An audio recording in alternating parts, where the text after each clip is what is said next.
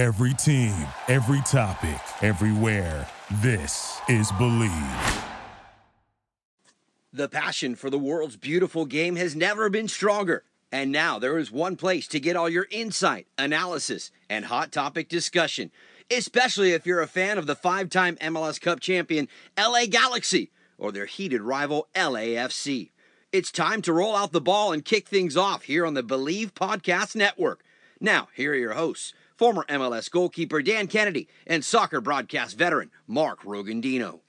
It is a great time to be a fan, and in particular to be a fan of Major League Soccer, and an even better time to join Dan Kennedy and myself, Mark Rogandino, right here on the Believe Sports Podcast Network as we break down everything LAFC, everything LA Galaxy, and there is no better place to get the insight, the analysis, and maybe talk a little bit about what beverages you're drinking right now. We have got a fantastic show lined up for you here this week.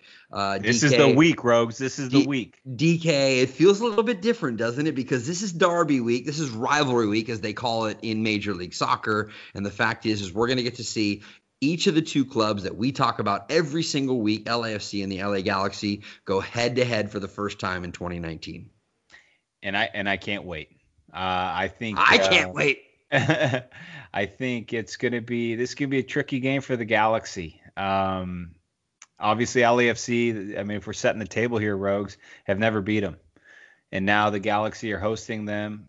Dignity Health Sports Park, Friday Night Lights, Rogues, Kennedy in attendance. Yes. Ibra you got Ibra starting. There were some thoughts that maybe he'd be suspended for the match. And you have one of the best teams I've ever seen in Major League Soccer and LAFC coming into probably coming in for a little bit of blood. Okay, pump the brakes a little bit, partner. Pump the brakes a little bit here. All right, let's talk about what we got going here. First, we got to review what happened over the weekend for both LAFC and the LA Galaxy. No, because before we look too far ahead, we got to take a look back in the rearview mirror. We also have to tell people we have a unbelievable guest who has both played in Major League Soccer and now covers Major League Soccer, joining us in just a little bit here on the Believe Sports Podcast Network. By the way, if you're looking for a Sugar Ray doppelganger, we have him here this week on Believe. And when I say Sugar Ray, I mean, what was that guy's name? Mark? Yes. Mark McGrath. Mark Right. McGrath, yes. That's a little cue right there, a little insight, a little tease, if you will. Mark McGrath from Inland Empire too? Yeah, I think he was. It just feels I just want to fly like a bird in the sky up so high.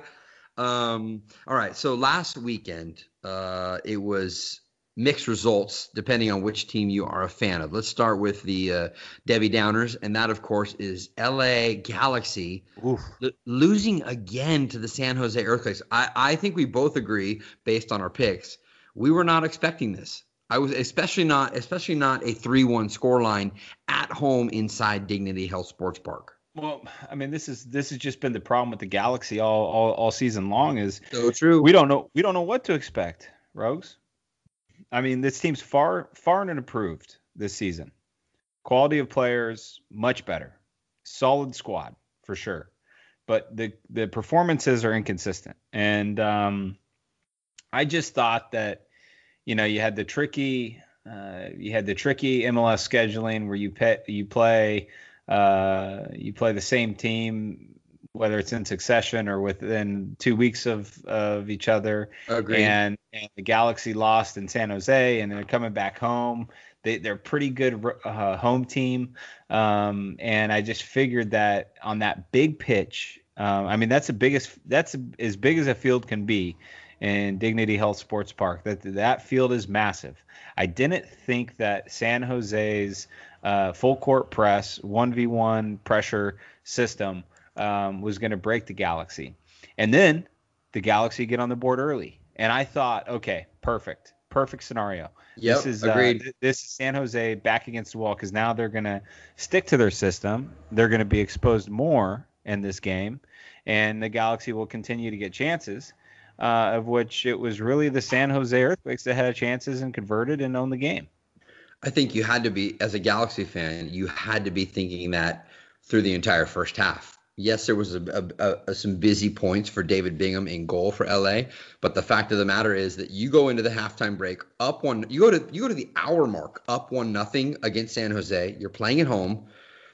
You had to be thinking, Rose. All right, the Galaxy are going to get the second. They're going to get the second one, and then they're going to be up 2-0, and then San Jose is really going to throw numbers forward, and then this could be a 3-4-1 game, no question. Rogues, Galaxy were up 1-0. In the opening minutes of the game. 2 minutes in, Felcher with the goal. Yeah. And San Jose Earthquakes, 32 shots, Galaxy 5. So 2 minutes into the game, you get your first shot and the goal. And for the rest of the game, it was one way. It was one-way traffic, and it was San Jose. Credit to the San Jose Earthquakes. I mean, shit, they found something. The table has turned, my friend. They have found something, because in weeks up to week 6 they were terrible. But they come into LA, they outpossessed the Galaxy, and dismantled them. I mean, that's what it comes down to. And for me, this was an important game because you had Antuna and you had Dos Santos back. And that's when I was going, okay, this is it. They're back. They're ready. They survived the Gold Cup sacrifice of players where you didn't have anybody there. And geez, it was not the performance you want when you're leading up to a very big Friday night game at home against one of the best teams to ever play in this league. Well, go back and listen to our first, let's say, 4 or 5 podcasts of the season here. And they were good. Good. But how we were talking about the Galaxy, but also how we were talking about the Quakes, right? When we saw the Quakes, the first, I say 6, you said it, 6 weeks of the season, you were thinking, oh, Matias Almeyda, is he even going to make it through the season? Yeah. Here we go again. But hey, you're way more of a tactician than me. So my question for you would be, this lineup is this, if you look at it the way tactically they have it set up, is this a 4-5-1? Like why doesn't Guille commit more numbers to be closer to Zlatan in the attacking third? It should be a true 4-1-4-1 where, and the problem is for me, you have your best midfielder in Dos Santos often playing the deepest role because he's the most comfortable on the ball. Fabio Alvarez should be a withdrawn forward.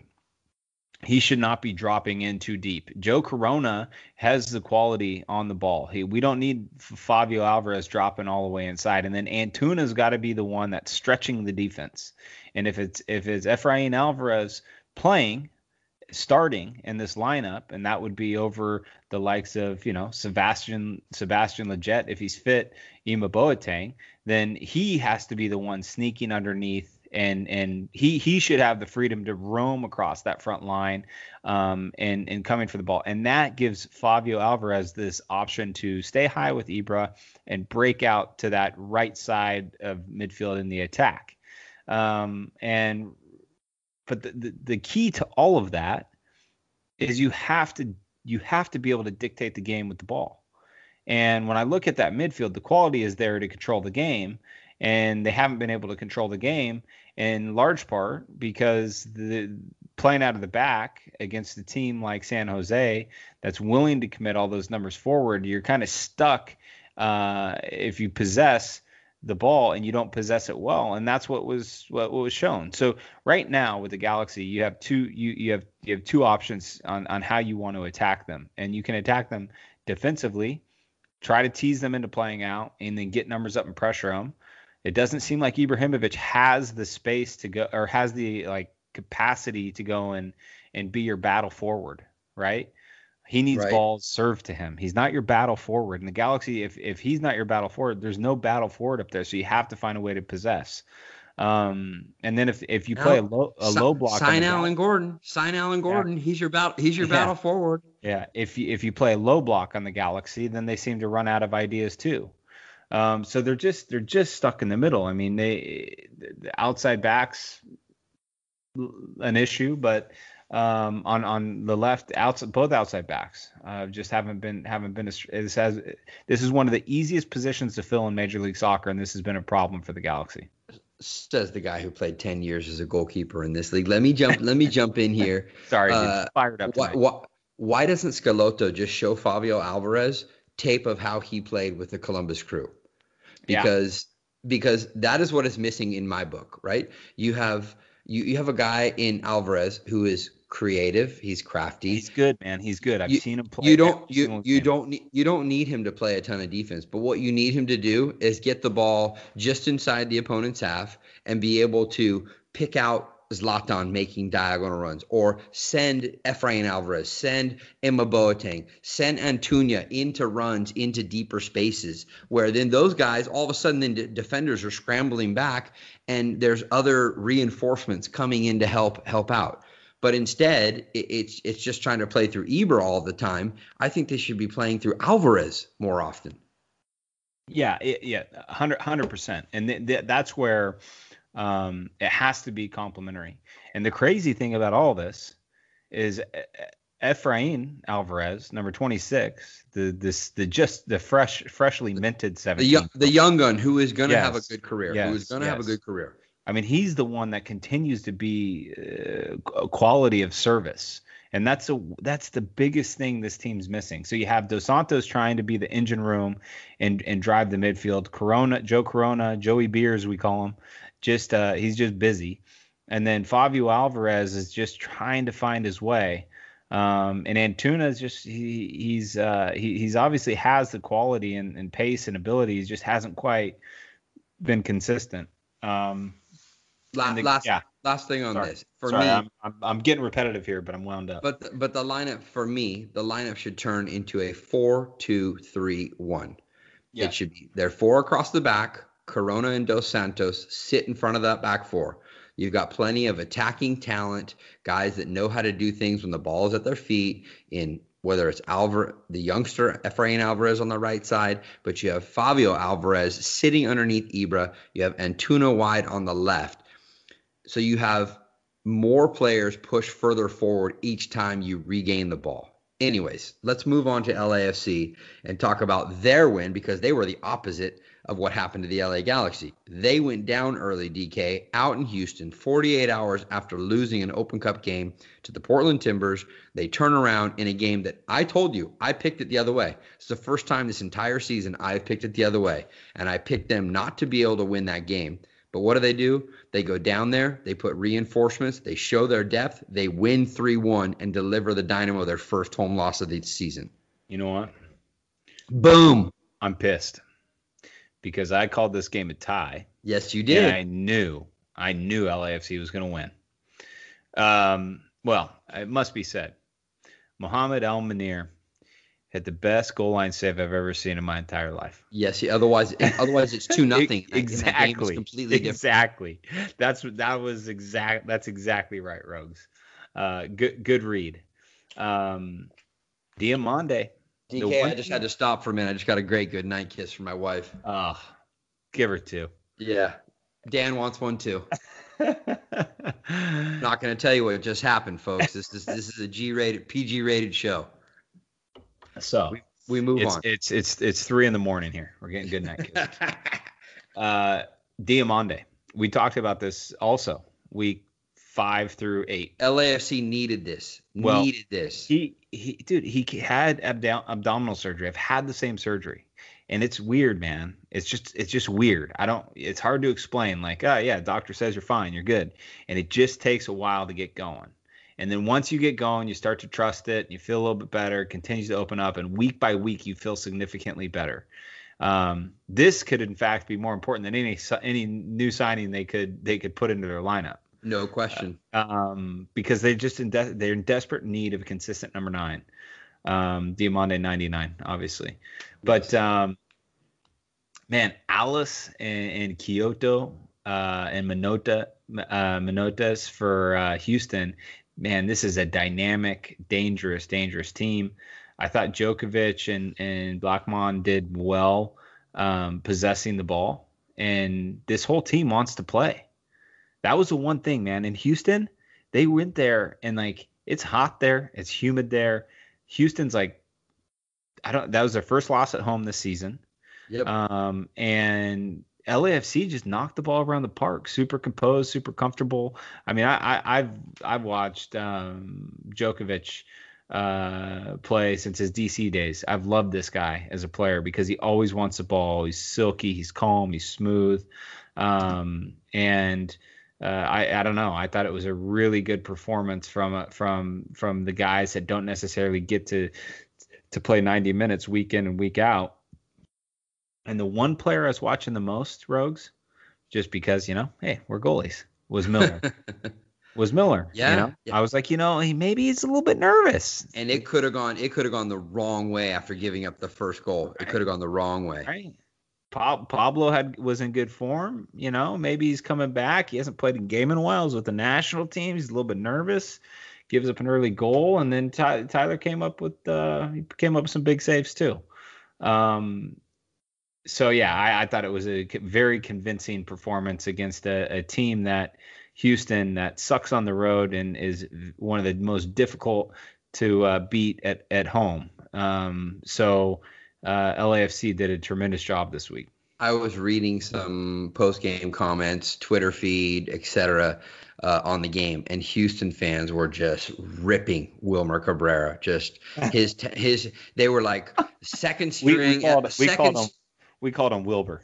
Where's Wilbur? Well, there was an old surfing cartoon thing that was Wilbur Kukemeyer. It was like, where's Wilbur? It was like this, but I digress.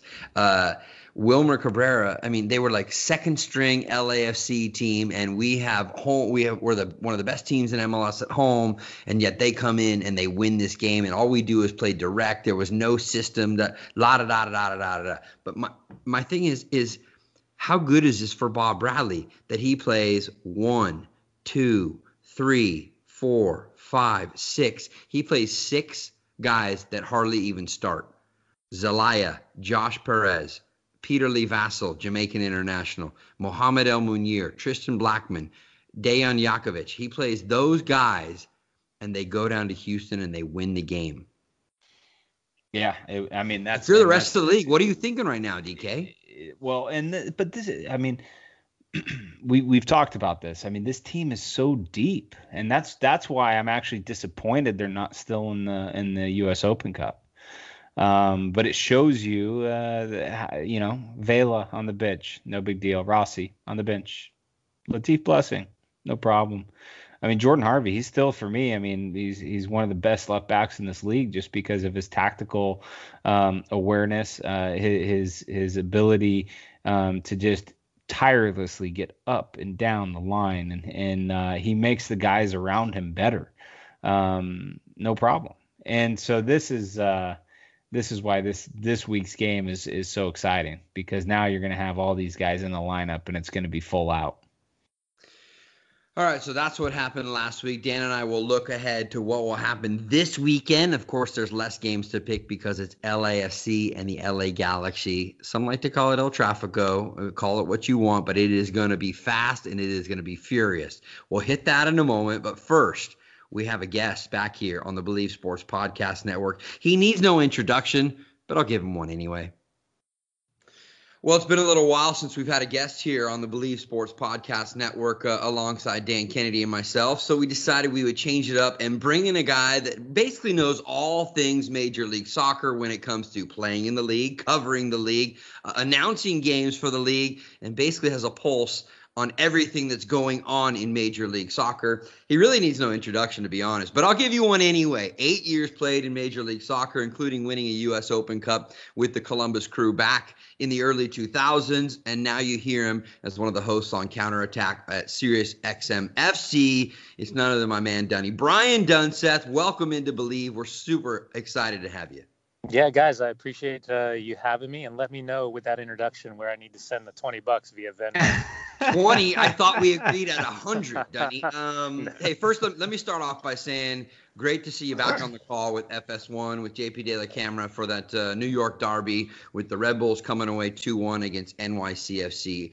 Actually, that's where I want to start, is rivalries. For you, whether it's as a player, or teams that you've covered over the last few years since you've become a commentator, what do you make of rivalries and they're ever changing in Major League Soccer? And which ones do you like the most? Yeah, I'm like you guys in a lot of ways. I think we watched the way Major League Soccer tried to package a lot of these rivalries and had a tough time digesting them. I think rivalries are organic. And I think the big cities, the New Yorks, the LAs, those make sense. Seattle against Portland because of the Cascadia Cup. But I think outside of that, there are no real rivalries. I mean, these big city against big city. I think they're organic rivalries that start with kind of one type of flashpoint on the field where two players kind of go at each other. Players start surrounding one another, and next thing you know, there's this organic hatred. And I think at times we're still too cookie cutter. We want all these heroes, but we need villains. I thought Sam Stejskal did a fantastic job writing an article over on The Athletic about the former Bash brothers, Stephen Lenhart and Alan Gordon, and telling this incredible story about Lenny. And it just made me reminisce of, what did the good old days? Alejandro Moreno was a diver. He was hated. The Bash brothers up in San Jose. But I guess outside of kind of Dom Dwyer, who's more antagonistic than just a bad boy, we miss those villains. So when we get two teams that organically hate each other, I think that's the fun part about the rivalry. Yeah, the game I just covered for Fox was New York Red Bull versus Atlanta, and they seem to have. Good job, by the way. Thanks, Dunny. Coming from you, that means something. Rogo tells me good job, and I'm not sure which way to take it. No, you did really well. You guys did really well, you and Keith. But that, you know what, it's this type of rivalry is created because of previous season playoff battle that, these guys just kind of have a chip on their shoulder for one another, and they hate playing each other. But yeah, it's not it's relevant because they played one another, and it's tough competition, but it's definitely it's not organic. It's manufactured a little bit, and certainly the media, part of what we do, they want us to play it up. Yeah. The one thing, I mean, Rogues, well done on the cue bringing this conversation up. I mean, it's exciting now that LA has two meaningful teams. Like when it was the Classico or whatever, Chivas USA Galaxy. I mean, there was a while where it was competitive, but then it was not relevant. It was not a rivalry. So perfect week, perfect timing for these two LA teams to face each other. DK, I mean, who would ever want to play for Chivas USA, right? Dude, you wouldn't. You would not. It was brutal. I got traded down there right when they transferred from Rongan to Bradley, and it was in the midst of a disaster. And that was when they first started settling down, because they brought guys like Paco Palencia and Ramon Ramirez and El Emperador, Claudio Suarez in. But you kind of had this weird dichotomy of like these established superstar Mexican internationals, and then like Jesse Marsh and Ante Razov and those type of players. So, I give credit to Bob because he was kind of the first to settle down, and what he's doing at LAFC is kind of in a similar vein, albeit with completely different funds. But I don't know about you guys. Even the Cali Classico doesn't matter to me. I think it matters to the San Jose Earthquakes and their supporters. Yeah. But now with LAFC, that's a real rivalry. I don't think for LA Galaxy fans, they look at the quote-unquote Cali Classico as a rivalry anymore. No, I think you're right, Dunny. I think that's a San Jose rivalry. I don't think it's an LA Galaxy rivalry. I mean, I was on Galaxy for a short period of time, and that was never a game that you're like, maybe Alan Gordon comes on and scores a goal for whatever team he's playing for. But maybe it's just the Alan Gordon rivalry. Yeah, exactly. He's just chugging beers in the parking lot. By the way, Alan Gordon, also a former guest here on the Believe Sports Podcast Network. Maybe the Galaxy might want to consider the Quakes being somewhat of a rivalry. And I say that because now they've been spanked on them twice so far this season. In fact, coming this past weekend against San Jose, a 3-1 home loss for the Galaxy. Maybe they were looking ahead. We'll talk about the rivalry in the matchup, El Tráfico, as it's being dubbed by a lot of people in a moment. But what are you seeing from the Galaxy, Brian, in terms of they are so hot and cold this season? And I keep saying it here with Dan on the pod that maybe it has to do with Zlatan. When he's in form and he's on the field, I feel like there's that trickle-down effect, and other guys play really well. But if he's not on or not even on the field, they seem to struggle. I was having this conversation the other day. I I think this Galaxy team is light years ahead of where it was last year, right? And even the last couple of years in terms of the quality. You know, when you look at if you look at the names on the back of these jerseys, I mean, it really is incredible. I still think, and I mean this with no malicious intent for everyone out there because it's not personal, I still think they have an issue in goal. I still think with David Bingham, he's a good shot stopper outside. He reminds me a lot of DJ Kaunis, good shot stopper. I think uncomfortable coming off his line, doesn't control his box well, has a tough time dealing with crosses, poor with his distribution with his feet, the easy ball's on. But if he's under pressure, I think he coughs up a lot. Both outside backs, I don't think Skelvik's a left back. I don't think Felcher is just going to run, but you can tell by the body language how demonstrative Zlatan gets that his service is less than ideal. But in front of him, I mean, when you're talking about Jonah, you're talking about Corona. You think about when Leget's healthy. The width, Antuna's been phenomenal. With Zlatan, I think it's easy to look at Zlatan and just say, if he's not on, are the struggles? Yeah, we absolutely agree because of what a prolific goal scorer he is. I just think where this team struggles is transition defending, and they're good to give up one or two unnecessary opportunities to the opponent every game. And I agree with you. San Jose absolutely throttled them all over the field. And that I'm happy for Matias Almeida, but at the same time, I'm concerned for Matias Almeida because that style of play over the course of a season, you've got to have an incredibly high fitness level. And he's proven to be reliant on basically 12 to 13 guys for his starting 11 each and every game. So I'm interested to see in the second half of the season if there's a dramatic dip and fall off in terms of kind of fitness, injury, and performance. Yeah, I think that's fair. I mean, it's San Jose is just a dangerous team to play, and what Almeida hasn't been through is this the dog days of summer. Good point. When September rolls around and the team is just a bit run down. Maybe they'll be able to change their approach, or maybe they won't. Maybe they won't need to. I do think that they're a playoff team when I look at the Western Conference. Touching on the Galaxy, Rogues, I mean, this is what we've talked about. Exactly what Dunny just alluded to is Ibra is a point forward. He's not the guy that should be searching for the ball dropping into midfield. So he needs this service. And whenever I'm calling or watching or analyzing a Galaxy game, if the Galaxy don't have control of the ball in midfield with the likes of Jonah Dos Santos, so if Jonah's missing for the Gold Cup or he's out injured, it impacts his team maybe more than Ibra.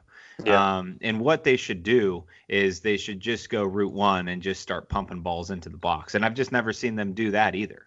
So they're just searching for their identity. Yeah, I absolutely agree. Let's flip over to the other team, LAFC. I don't think anyone would dispute the fact, Donnie, that they are heads and shoulders above the rest of the league right now. Would you agree? Yeah, I think, and I've said this multiple times on the show from the start of the season, I think that having another preseason underneath their belt with a couple of additions, a couple subtractions, that Bob Bradley's LAFC team in 2019 is going to be in and amongst the conversation of the best team in the history of Major League Soccer. I just think right now the way that they're generating chances, the way that they have no regard whatsoever for the opponent, they are only thinking about themselves. Right. They are just so much fun to watch. And I'm happy for Bob because, after what happened at Swansea City and the whole Brad Bobley thing on YouTube and in Europe where they were just taking the piss out of him because he was an American, any other coach would have been given more time in that situation. But regardless of that, I am so happy to see cocky Bob back on the sidelines. Right. I call him Bomber Jacket Bob when he wears that black bomber jacket with the zippers on the side.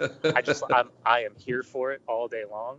And I love seeing, kind of his philosophy, his approach with the infrastructure, John Thorrington and everything that the ownership group has done at LAFC has been spot on. Again, I'm happy to see kind of Bob's name not resurrected per se, but back to where it was in my eyes before he got kind of hung out to dry over at Swansea City.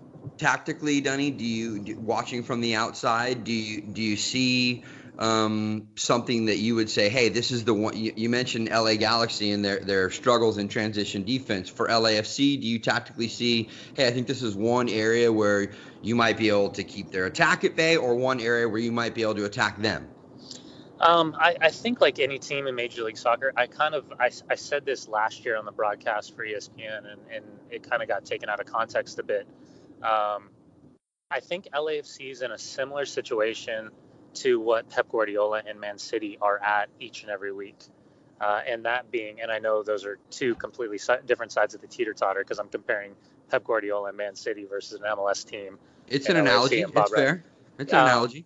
But it's the amount of possession that LAFC has. And whether it's Real Salt Lake in the playoffs or it's Giovanni Savarese in the Portland Timbers, when you have kind of this Christmas tree formation where you sit back and you're like to your low middle to defensive end and you have this low block of anywhere from 7 to 8 players outside your final third, how do you generate chances? How do you probe? How do you move off the ball? How do you possess? How do you deal with soft turnovers and you deal with transition? I think there is a blueprint, but very few teams are capable of exercising that blueprint against LAFC. And I would actually argue that LAFC is more of their own team when they're away from Bank of California Stadium, because teams I think Sporting Kansas City is really the only team that has shown any interest of coming in and playing Bob Bradley, straight up. Yeah. Just playing their own style and playing straight up and not dropping into some defensive posture or shape from the opening minute. Whereas being on the road, there's a little bit more confidence, a little bit more cockiness from the home team. And like we saw in Houston, just a dominant performance, picking them apart and absolutely just throttling them for 90 minutes. So true. So true. When teams play at home, they feel like they have a little bit of confidence to say, all right, you're now on our turf. We can come and play. And that opens up the game, so much more. Hey, yeah. DK, by the way, I think I heard Dunny just mention the Christmas tree. It sounds like he's been listening to the pod here a little bit, because that's exactly what Dan has been saying. He's actually, Dunny, referenced how Portland did it to Atlanta last year when Atlanta was on such a run. Yep. And that seemed to all of a sudden give teams a little bit of a blueprint that, like, hey, we have to have this low block and keep them 30 yards away from our goal. That might be part of the recipe to at least staying on level terms for somewhat most of the game. You know what's crazy is I actually did that game for ESPN, and I remember Adrian Healy and I, we knew that Gio was going to play that way, and we were asking him why. And he said, one of the things that he had learned over his time with the Cosmos is that when you go on the road, you don't have to play your best football or your best soccer. You just have to go to play a point to get a point. And he said, what I've noticed, and this is obviously the NASL, is that if we could just pick up some dirty points every once in a while, that's going to put us in good stead for our placement in the playoffs. And sure enough, you look at the struggles that Portland had over the last couple of years in the beginning. First 8 weeks. Yeah, just being a shocker being on the road. And then next thing you know, throughout the course of the season, they're picking up points here or there. And they weren't necessarily happy with where they were playing, how they were playing aesthetically, but they were content because, they were picking up points. And next thing you know, they were clearly above the red line when it came to the playoffs. So, yeah, that Christmas tree formation from Gio, I agree with you, Dan and Mark. I think they've every team has looked at that, and I think that's the main reason why Real Salt Lake tried it out the first time at Bank of California Stadium, and then in the playoffs they tried it again, and obviously coming away with the win in the knockout round. One Brian William Dunseth joining us here on the Believe Sports Podcast Network, breaking it down. Good friends call him Billy. That's right. Happy to have him along here, alongside Dan Kennedy, Mark Rogandino here with you. So we've hit on both the LA clubs, but you've mentioned RSL a couple of times, along with a couple of those ESPN drops we've heard in the last couple of minutes. Your team, actually, that you cover, they're climbing up the ladder. Huge home win for RSL against the top team from the East in Philadelphia. What's been the story, or maybe the plot so far for RSL this season that you've seen play out? I would say first and foremost, the 2 additions, Sam Johnson actually having a real striker, a real .9 striker. I think he's got 9 goals this season. even though he's been a bit interrupted with some of the injuries that he's had. And right now he's, after the goal he scored against Columbus, pulled up with a quad. And then Everton Luis. For those, and Real Salt Lake doesn't get any shine with regards to national television outside of Unimas. I actually don't think they have a single game this year on Fox or ESPN. So a lot of people don't get to see him too often. But Everton Luis was on loan from Spal in Serie A, Brazilian, really good pedigree. He is an absolute animal. And the ground that he covers, antagonistic, ball winner. He's tough tackling, but his technical ability, for those that want to get a good look at the fourth and final goal against Philadelphia, where he not only won the first tackle, but then he nutmegs Harris Medunjanin, drives like 50 yards, and then lays the ball off perfectly at full pace for Daimir Krylak. So those are the two additions in the offseason that's made a ton of difference. I would say, it's a team that usually starts 4 to 5 homegrown players. So over the years of getting, last couple of years, the experience of getting throttled in a couple different road games has come into play. But I think Real Salt Lake, the reality is in the Western Conference, they're a 4th to 8th place team. As you guys were talking about, Dan, as you said, San Jose being a playoff team. I think anybody below that 3rd place team, and I'll actually throw the Galaxy in there. I'm not sure what the Galaxy are, even though they're comfortable right now in the playoff race. Agreed. Galaxy down to Sporting Kansas City, that 2nd through 9th place. I think it's up for grabs. I think it's all based on form and the momentum. So my instinct tells me Real Salt Lake is a playoff team, but if they are, it's going to be a couple points separating them between that playoff spot and missing out on that playoff spot. Yeah, I think at the basement you have Colorado, Vancouver at the basement. Portland's going to be competitive. Houston's competitive. I don't know what the hell's going on with Sporting Kansas City this year. Yeah. And they're running out of TFC, right? They're like a lot of 2018. Yes, 100%. And they're running out of time. Granted, they had a great result over the weekend. For the first time, and you touch on it. I mean, when Salt Lake was dominant, they had a real clear system and a lot of veteran players. Yeah. And they shifted their mentality on how they wanted to approach and develop the academy. You've seen a lot of clubs do this and trying to almost follow FC Dallas's lead a couple years ago with Oscar Pareja. Yeah. And now I feel like the 2 signings, they finally have a forward. Now they can be competitive, and that the development cycle for those young players, getting them games for the last 18 months to 2 years, has put them in a better position to perform as well. Yeah, and I mean, just this year, a couple more homegrown, signing Tate Schmidt out of Louisville, who was one of the best goal scorers in college soccer, and then right here in your guys' backyard, Eric Holt, who played for UCLA, who's already, I think, got 5 starts as a center back. Destroyer. Yeah. Oh my God, he looks like a mini Craig Weibel, but I always tell Craig Weibel that's what you used to look like. But he'll run through anybody. You don't look like that anymore because you're old. Yeah, he's thick. I call him Thicky Ricky. Yeah, he's our Thicky Ricky in the back. But quietly, Nedum Onuoha has been a fantastic addition. He was signed last summer, and everyone kind of said, "Oh, it's just a throwaway signing." The guy's like 30. He's coming up from QPR. He's been a constant in the starting 11 before injuring his adductor a couple of weeks ago. Highly, highly, highly intelligent. He is a fantastic leader, great in the locker room, great on the training field. And Craig Weibel knocked it out of the park with getting Nedum in, because he's been, I think, a really good steward, but also a guy that, from experience, has really helped Justin Glad get back to the consistency that was missing out at the end of 2018. Mm-hmm. Let's shift gears a little bit here while we have some time with you here, Dunny. And if people, again, don't know, you can hear him on a weekly basis on Counterattack on Sirius XM FC. For me, that's channel 157, along with Tony Miola and a whole other host of guys that hop on there with you. Making that transition. By the way, I should tell people, Dan always gives me a little bit of shtick about what kind of setup I have going over here. But Brian Dunseth has the best setup of anybody I know, with his little home office, with his mic set up there, and his jerseys back behind him on the wall while his kids run around. He's in this soundproof room, and that's where he's bringing it, and he's looking over the valley in Salt Lake City as he does his broadcast on a weekly basis. Don't deny it, Dunny. It's good stuff. No, I appreciate it. I wish it was soundproof. Every once in a while, my producer would be like, "Tell the kids to shut up," because they're playing Fortnite in the room downstairs, and I have to like bang on the wall to get them to shut up. Shia, calm it down. Yeah. Oh yeah. He's giggling and laughing the whole time. He's like, "Dad, I just won. I killed everybody." And I was like, "Oh my God." No, it is a perfect setup. I'm downstairs in shorts and a t-shirt, and I've got big old meat sticks. Tony Miola on with me. The lover of all things white. White New Balance sneakers. Charlie Davies jumps on.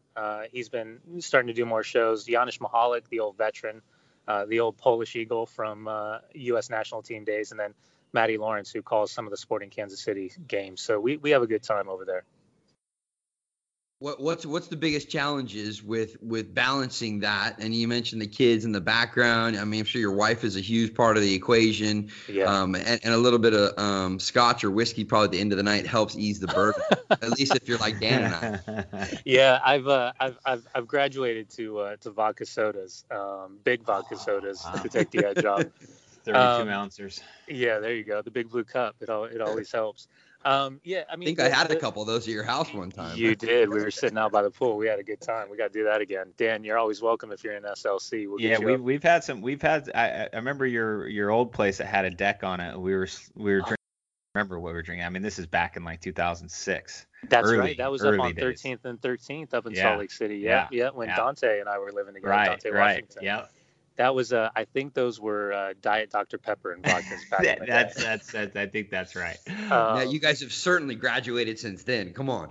Well, we have to cut out all the sugar nowadays because we're old, and we got to make sure we're not just putting on weight.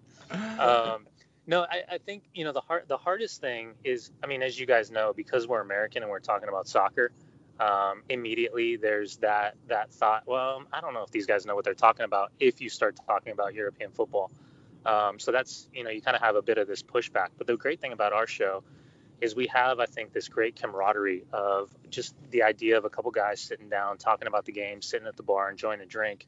And we've made it our priority to be super inclusive of not only our producer, Andrew Williams, getting involved, but also our callers. And we have this great loyalty. So every segment is something new, whether it's Premier League or it's Bundesliga, whether it's Serie A, whether it's La Liga, whether it's MLS, whether it's national teams.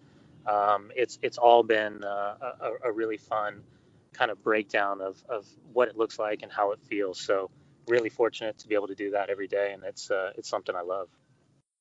Yeah, you guys always seem to have a really good balance. I mean, Tony in there and you in there, and it's great because the different perspectives lends to people being able to jump in and give their different thoughts on it as well.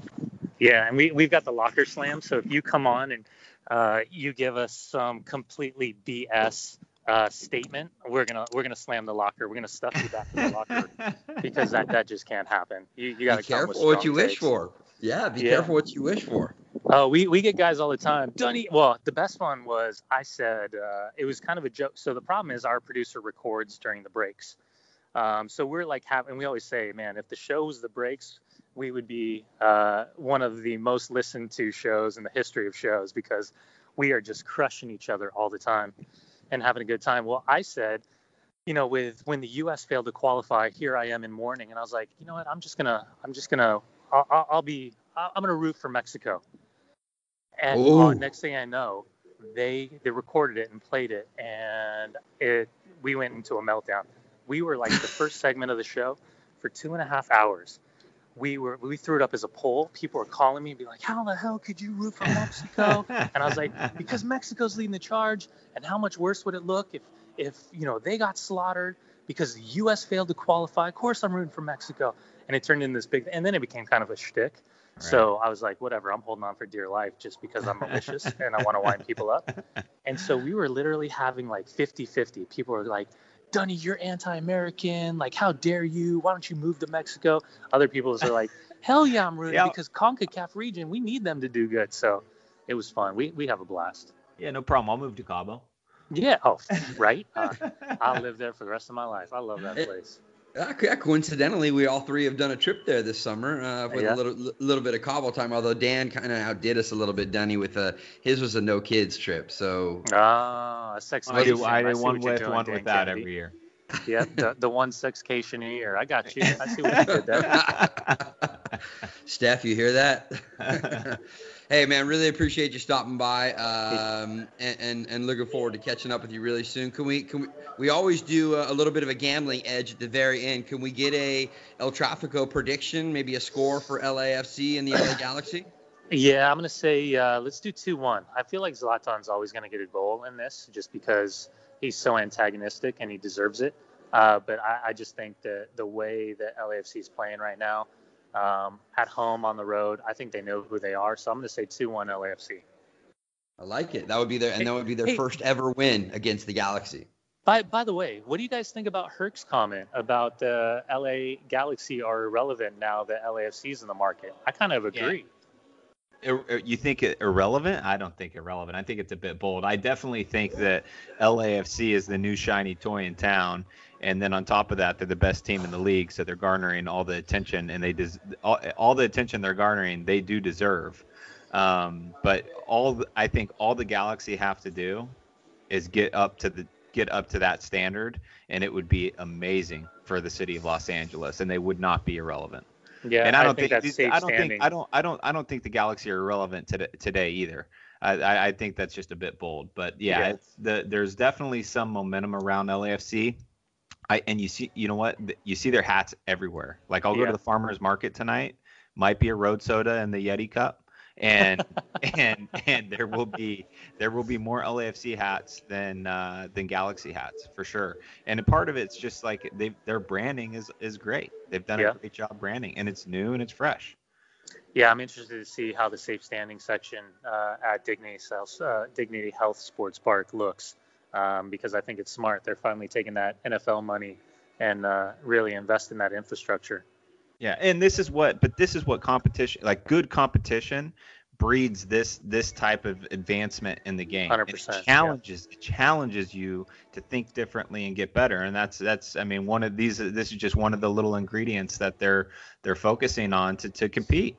Yeah, and that's really 100%. Weird. It's really weird that you say that, Dan, because Dunny, no one really thought that same philosophy when I wore an LAFC hat to the LA Galaxy golf tournament. But I'm just that was I digress a little bit. Did you get the Bruce voice? Hey, Rose, what are you doing? I was like 10 feet behind him, walking to go hit some balls at the driving range, and this guy looks at him like, what, WTF, dude? Yeah. And then the guy walks and he like puts his head down. He looks up and looks at me and he goes, "What the fuck's that?"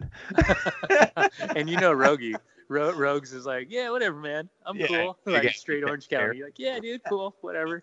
No big deal. Well, the Bruce voice actually came from Landon Donovan. Really? You're gonna wear that? Really? Oh, really? Yeah. You're gonna wear that here? Landon's so sensitive. I love it. Speaking of supporting Mexico. I know, right? Oh, at least he got paid for it. That's what I was joking around. I was like, at least I go, this is a genuine conversation because I'm not getting $100,000 from Wells Fargo right now, like Alexi and Landon. So. Right. Let's have a real conversation. Let's have fun. Although then I regretted it instantly because I was like, man, I wish I did have some of that cash right now. Yeah, for so sure. So true. Hey, Brian Dunseth, knocking it out the park. The door's open. Anytime you want to stop by. Again, you can hear him weekly on Counterattack on Sirius XM FC, as well as continuing to cover Real Salt Lake and Major League Soccer. And hopefully we'll see some more appearances on either FS1 for Game of the Week or ESPN. Super stoked to have you on. I know the fans are going to love it, and look forward to catching up with you again soon, bud. Yeah, let's do it again, man. Anytime you need me, I'll come on and shoot the ish with you guys. This was fun. All right, Donnie. Thanks, buddy. See you guys. Interesting take there from Brian Dunseth. He thinks that LAFC are going to win this game 2-1, and which, as I just said a moment ago, would be their first win ever against the LA Galaxy. Do you like the name El Trafico? Does it fit for you, or are you like, nah? I feel like that was it it was a good descriptive of the first couple games, but it's got to be something. It's got to be something better than that over the course of how this thing plays out. But it can't be as simple as LA Derby. It's got to have something to it, right? Well, I don't. Right? You're probably right. Like, I'm not sure it ever escapes this name. Well, not now. It's been going for a year plus now. Anyways, whatever you want to call it, it's going to be the first installment. So let's go straight into the picks, DK. Give me your pick for the game on Friday night, which we will both be at, and also give me maybe like one or two lines of analysis why it goes that way. Well, I'm actually analysis. I have no idea what the hell LA Galaxy is going to do. I'll be honest with you. I don't know, because too much for them to handle. Well, what we've seen is that the Galaxy have continued to try to execute something of their own. So this Galaxy team, as inconsistent as they've been, they've never conceded to the opponent. I've never seen them roll the ball out from kickoff and just say, nope, not today. We're going to sit back and we're going to scrap and we're going to get something. I've never seen it. They've always tried to go out and play. And I think that's a bit of the coaching staff, the Schelotto brothers. These guys want to play. They want to own the ball, dictate the game. That plays into LAFC's hands. Yes, absolutely. That's why I'm saying I don't know what the hell they're going to do. And this is I'm in the middle of two minds here. And one is that if the Galaxy are smart, they got to set up in a low block defensively. They have to concede the game at home. Yes. The most important thing is a result, not your quality of play. And you need to go, okay, we're going to make this extremely hard on LAFC. If they want to pass the ball between center backs, we don't care. Ibra's up top. He's not going to chase. Or we're going to set our midfield line at midfield. And we'll let this team play small ball and try to pin us in. And then we're going to have Antuna flying on the wing. And we might even start Ima Boateng to fly on the other wing and put Ibra up top and say, you three guys, I need you to make or break this game. And Fabio Alvarez needs to play underneath. And then you got 6 guys sitting in a defensive stance to withstand some pressure. If they do what's your pick, Dan Kennedy? If they do that, I think it'd be a low-scoring game. I don't think they'll do that. I think they're going to roll the ball out, and I think it's going to be like 4-2 LAFC. Wow. Yeah. 4-2 LAFC. I like it. You know what? You don't need much analysis after you just went through that whole thing. So let me just take a little Pacifico swig. Okay. I'll follow it up with this Colorado smoothie. 3-2 LAFC. This is very similar to the first meeting at Dignity Health Sports Park when Zlatan put on a show, his first ever appearance as a substitute for LAFC. That was, by the way, for the LA Galaxy. Sorry. I think this is a high-scoring affair, as you just dictated, because I think both teams are going to put on a show. It is the only Friday night game in primetime, ESPN coverage. This is going to be – I cannot wait for this. But this is a 3-2 LAFC win. Are you working this game? I am. ESPN Radio. Attaboy. And I think Vela getting the night off in Houston is huge for LAFC. He is going to be fresh and ready, and he is going to be wanting to put on a show. LAFC 3-2 in this game, their first ever win against the LA Galaxy. It's going to be a historical night. Take it easy. Since Dan Kennedy does not have the lead overall in the picks, and by the way, next week we will have a fully updated tally for you as to where everything stands heading into the final 14 weeks of the season, I believe it is. Yeah, we call that the stretch. Yeah, the stretch run. Final stretch. We'll go. It's just a 14-week stretch. That's why you come here to the Believe Sports Podcast Network. I will let you go ahead and pick first. And if you take my pick this week, Thank you. Which by the way, Mr. Rogandino, thank you so much. much. We have to give credit where credit is due. Dan Kennedy had Minnesota winning last week against FC Dallas. He did not have the right scoreline, but he did have the win. Which that's a pick. That's a real pick. That's a point and a point gain in the standings, where I had the Chicago Fire winning against FC Cincinnati. And I think we've come to learn a couple of things here on the Chicago Fire podcast. Still suck. No, we did not only that. I love Dax. Never bet. Not only that, bet on the Chicago Fire. But the fact of the matter is, never bet against FC Cincinnati here on Believe. Well, I think it's more of a Chicago Fire thing. I would be actually very interested in betting against FC Cincinnati this week, but I'm actually what wild card? What wild card? Wild card time. Let's go. TFC versus Houston. 3-1 win in Toronto.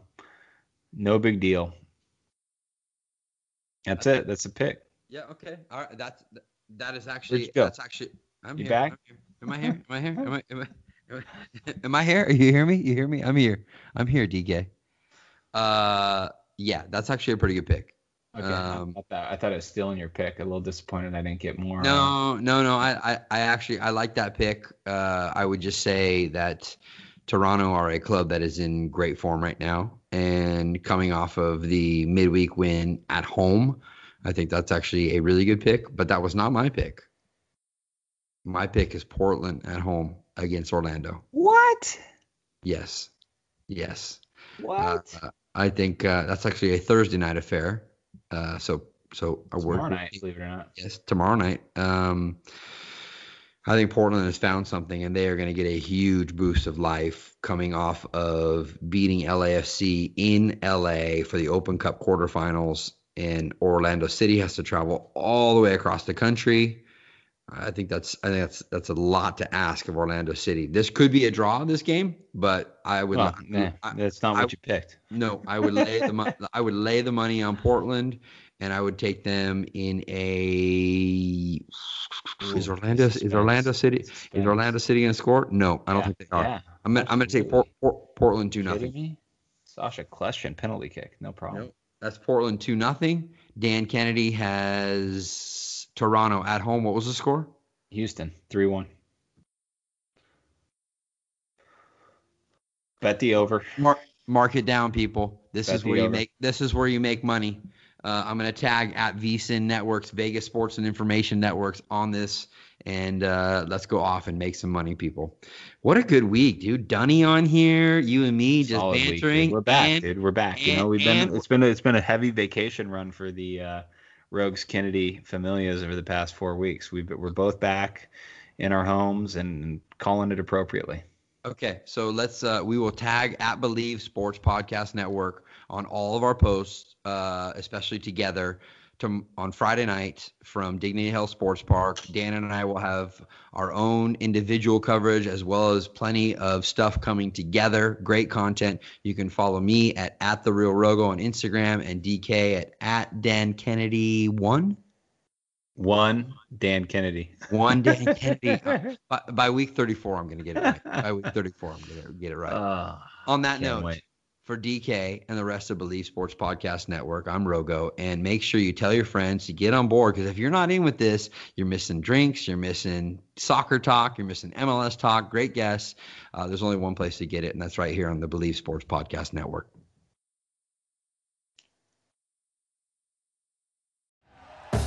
Thank you for listening to Believe. You can show support to your host by subscribing to the show and giving us a 5-star rating on your preferred platform. Check us out at Believe.com and search for BLEAV on YouTube.